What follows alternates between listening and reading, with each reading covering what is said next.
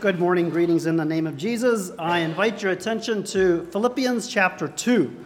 Philippians chapter 2 for just basically an introduction to the next message. Thank you, James, for those insights into what your life existed in Asia. While you're turning there, allow me to share two memories that sparked in my mind as I saw a few of those glimpses in Asia. One of them was in 2007 when I had the privilege to visit some of the maybe even same places James visited, because I remember in communication with you, I remember one specific person named May that we met. But there is something about fellowshipping and worshiping and serving another church of another culture. It's an amazing experience. And the other memory I have, and I can't help but sharing this, because on the way home from Hershey Medical last night at about 9:30, something like that, we had a detour because of all the exodus from the Lebanon area fair. And I remember a father that had his daughter return from doing a very similar thing. I think that was with the IGO program. But after serving other churches and immersed in God's Word, she came home, and then she was spending the first night with her friends, and lo and behold, they went to the demolition derby. And the father said, she came home, she said, "Dad," in a very not a non-judgmental way, she said, "Dad, I feel like I did the most meaningless thing that I've done in my entire life last night." So I say that to say there are so many ways to invest your time in ways that impact kingdom. So you're at Philippians chapter 2, and like I said, what we're going to do is just basically get an introduction to the next message through Philippians. And chapter 1, we looked at the single mind and how it will overcome circumstances. And now we launch into chapter 2, which is the submissive mind. And that will overcome challenging relationships. And if anybody knows anything about a challenging relationship, I'm going to suggest that you're going to find a mindset that will always equal joy in chapter 2. So that's what we're going to be looking at, the submissive mind. Chapter 3 is the spiritual mind. Chapter 4 is the secure mind. The theme of the book of Philippians is rejoice in the Lord always. And again, I say rejoice. So chapter 2, submissive mind. I'm going to suggest that one of the most forgotten verses in the entire Bible is Ephesians chapter 5. I didn't make a note of the verse, but I think it's chapter 20, verse 21. It says, submitting yourselves one to another in the fear of God. And especially in our independent society, I wonder if that is one of the most forgotten verses of the entire Bible, how beautiful it is when God's people, no matter what kind of responsibility they have, or where you find yourself in God's kingdom, find it a tremendous duty to submit one to another in the fear of God. Submissive mind is wrapped all around Philippians chapter 2. So if you want a title for this introduction to the next message, it's going to be Submissive Mind and Others. Submissive Mind and Others. You know, I believe that the number one challenge among Christians is just getting along. Knowing how to do relationships. I really believe that's one of the most challenging issues among Christians. And I'm going to suggest that it's Satan's number one goal.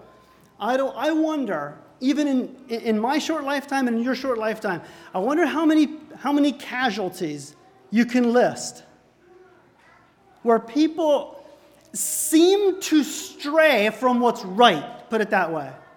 And it goes back to relationship and not knowing how to work through relationship. I just see such beauty in Philippians chapter 2 And I am basically taking these challenges for myself. And I'm convinced of another thing about relationships. The more zealous you'll find a group, the more challenging relationships are going to be. Take Paul and Barnabas. About as zealous as two men are going to get. And guess what? They struggled for a period of time in relationship. You show me an apathetic people, and that's maybe one of the other greatest challenges in Christendom is apathy. Just half-heartedness, whatever, nonchalant, even not showing up at the meetings. It just doesn't really matter. There probably isn't going to be abrasion in those relationships. But you show me a people that are zealous. They're serious. They want to do what's right and advance the kingdom. And that's where the intensity is going to be. I'll never forget a weekend that I experienced while we served in Grenada. Olive Branch invited, it was actually Alan Roth, to come down for a weekend, or maybe it was during the week, for about 3-day missionary retreat. And his subject was relationships. And what all he said in those, I think we actually went through a textbook, so I'm probably not quoting Alan Roth, I'm probably quoting a text in the textbook. But we were brought to a question that we had to respond to. You know, it wasn't one of those times where you could, you one or the other. Are you truth-oriented or are you relationship-oriented? What do what's with this? And everybody had to conclude with what comes a little more natural for you. I remember one person said, definitely truth. It's what's right and no matter what. And I don't care what anybody says, feels, thinks. It's truth. Did that guy struggle with relationships? Big time. The other camp is just, it's all about relationships. And then the textbook, or Alan, carefully pointed out that is often at the expense of truth. You're not willing to stand for what's right. And it's more about how he feels or she feels. And this, and I remember it was a very healthy exercise for us to do. There's a big difference in how of your makeup and your tendency. The sum conclusion of that question is you have to be balanced. You have, and you know what was beautiful? God, I think, intentionally puts truth-oriented people and relationship-oriented people to work together on purpose. And it's so beautiful. If they follow Philippians chapter 2, I'll tell you, God's kingdom is going to advance in, like you'll find in the book of Acts, where they were all with one accord and the kingdom moved forward. So, I don't know, it'd be very interesting, but a little exercise for you to do in your mind. I'm guessing that at least 75% of you could probably quickly detect, I'm a little more truth-oriented, or I'm a little more relationship-oriented. And if you're more relationship-oriented, you need people that are truth-oriented, and vice versa. So that you must be balanced. The balancing verse is speak the truth in love.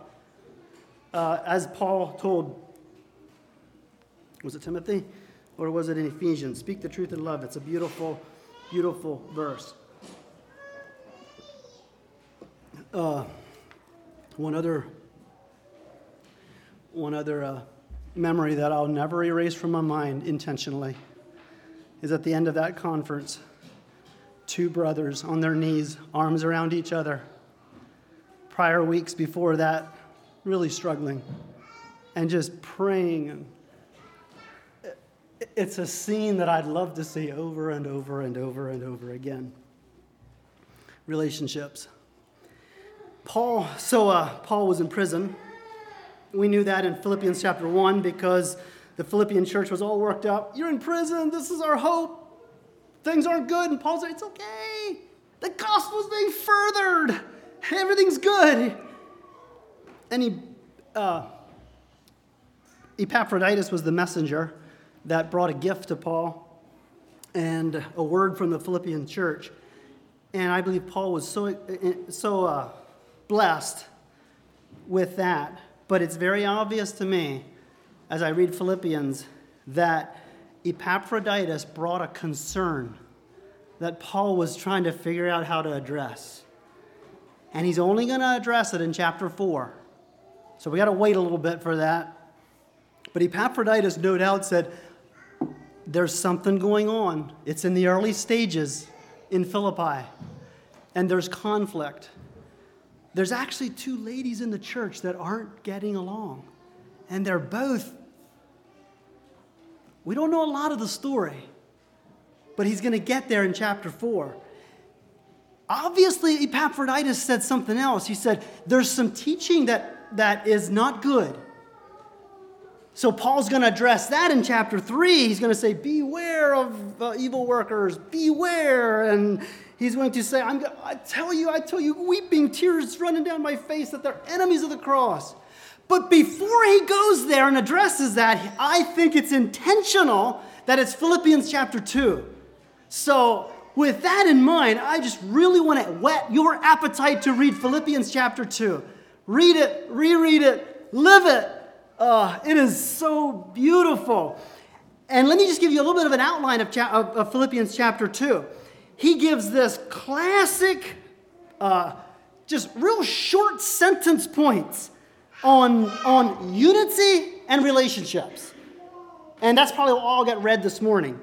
And then he goes into 4 examples. If you want an outline for Philippians chapter 2, 4 examples of the submissive mind.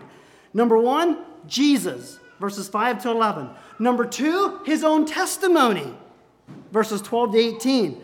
Verses 19 to 24 is Timothy. And finally, in verses 25 through 30, it's Epaphroditus, the man that's going to probably take the letter back to himself. So a few beautiful nuggets before the 4 examples fleshed out in life by Jesus, Paul, Timothy, and Epaphroditus. So let's read them. You're at Philippians chapter 2. We're going to read verses 1 through 5. Is there therefore any consolation in Christ? Is any comfort of love? If any fellowship of the Spirit? If any bowels and mercies? Fulfill you my joy, that you be like-minded, having the same love, being of one accord and of one mind. Let nothing be done through strife or vainglory, but in lowliness of mind let each esteem other better than themselves. Look not every man on his own things, but every man on things of others. Let this mind be in you, which was also in Christ Jesus. I'm going to stop there, and he goes right into the beautiful account of the example of Jesus. So in verse 1, we have 4 traits of the life of Christ in us, and the first trait is encouragement in Christ. In other words, simply put, if you're in Christ, you got it. And actually, some people think that it would be better said, since you have. Number 1, since you have. But it's in the King James, it renders if there be. So, since you have the trait of encouragement, since you have the trait of love, agape love, since you have the trait of spirit fellowship, since you have mercies or bowels and mercies, which simply means compassion, since you have all that, Paul says, if I can rephrase it, make me happy, bring me joy, or fulfill my joy, he says. Make my joy full. And I'm telling you, when those things they will always flow out of the life of Christ.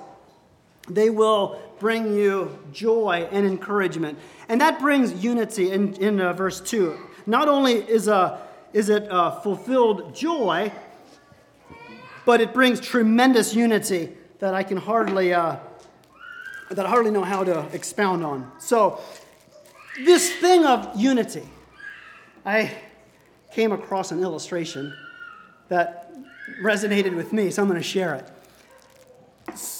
Unity. What really is unity?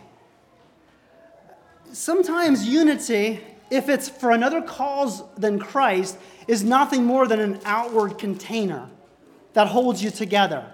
You take the outward container apart and you just roll everywhere, illustrated like these marbles. And our unity must be deeper than outward container or even outward agreements, even though as important as outward agreements are, whether it's a family, whether it's a business, whether it's a church. But it's not going to bring the unity that I believe we're talking about here. I like this one a little bit better. Here is, we could be better illustrated like these clips, and they are all held together by a magnet. And that magnet is the life of Christ. And if you have the life of Christ, if I have the life of Christ, if there be any consolation in Christ, if there's any of these things, you know what's going to happen? When we understand how to relate to each other, that's what it's going to look like. And I like that. So, with that kind of unity in the spirit of the Spirit, we are told simply don't do this, but do this. Number one, don't do anything through strife or vainglory. In other words, did you ever see, it's hard to see in yourself. It's really hard for me to see selfish interest in myself, but you can see it in me if it pops up. Did you ever see in someone else that they're trying to impress somebody? Their end goal is to impress. It's about their reputation, no matter what they're doing. It's so hard to see in ourselves. Paul says, don't do that. Nothing through strife or vainglory. But here's the antidote or the remedy. In lowliness of mind, esteem other. There's the key word for the morning. Other, better than themselves. The second, don't do this, but do this, is in verse 4. Don't look on your own things. Don't be all consumed about me, myself, and my little box in my life. But just get out of your little self box and look at other people. That's what he's saying. And look on the things of others. And then it goes into the life of Christ. So I'm going to close with two stories to illustrate it. Others is the key or the introduction to the submissive mind. Others.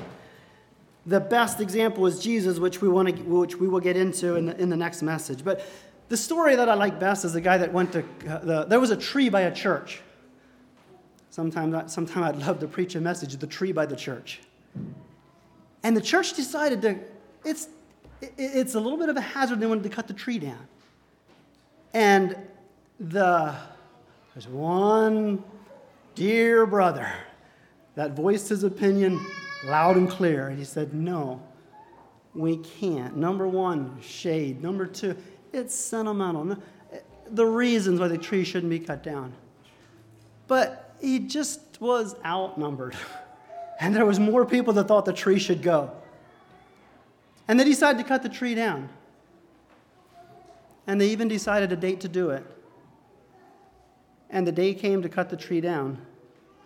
Do you want to guess who was the first person there with the sharpest chainsaw and the most mind to work? The very man that just didn't think it ought to be cut down. You show me a better picture of others. Now, that's not at the expense of truth. I know people that need to sign papers and say, I won't preach against this and I won't preach against this, and that's different. Others.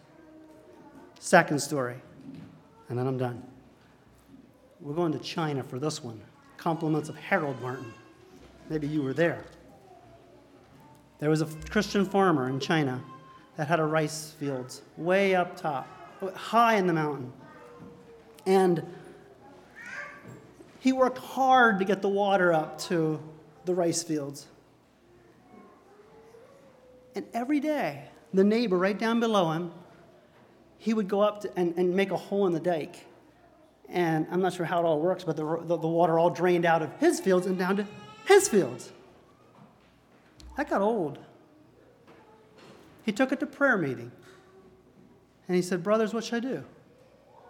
Oh, there's safety in the brotherhood. The brothers said, try this. Fill his fields up first. And then go up to your fields. Really? He said, sure, I'll do it. And he did. He filled his fields up twice the work. His fields up first, and then he went up and did his fields. And story goes on that they both became Christians, and they both became brothers, and they both eventually did their own work. Others. Sometimes it feels like nobody understands our tree. Sometimes it feels like all we get done is the other guy's rice field. Somehow, you and me and I need to flesh out.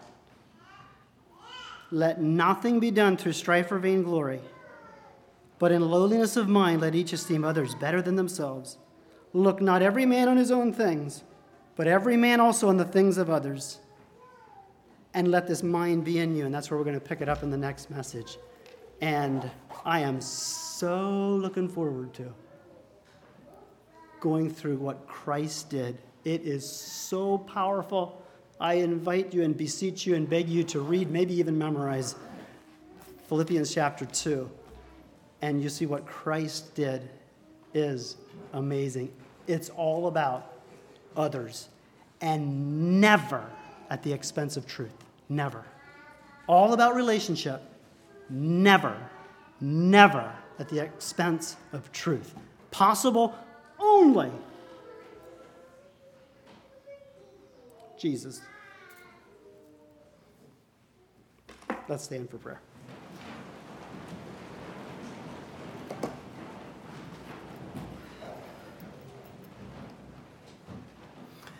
God, we bless you, we praise you, we love you, we honor you, we adore you. And our simple prayer as we dismiss is give us the mind of Jesus and teach us how to do relationships standing on truth, overwhelmed with the love of Christ. Thank you for the book of Philippians. Help us to be humbled and also encouraged and motivated by the example of our Lord Jesus, who gave us the perfect example. Thank you for everyone here. I pray, God, that you would dismiss us with a blessing and also a passion and a zeal to be faithful and to show the love of Christ in a fallen world. In the name of Jesus we pray. Amen. You're dismissed. You can have a dismissal.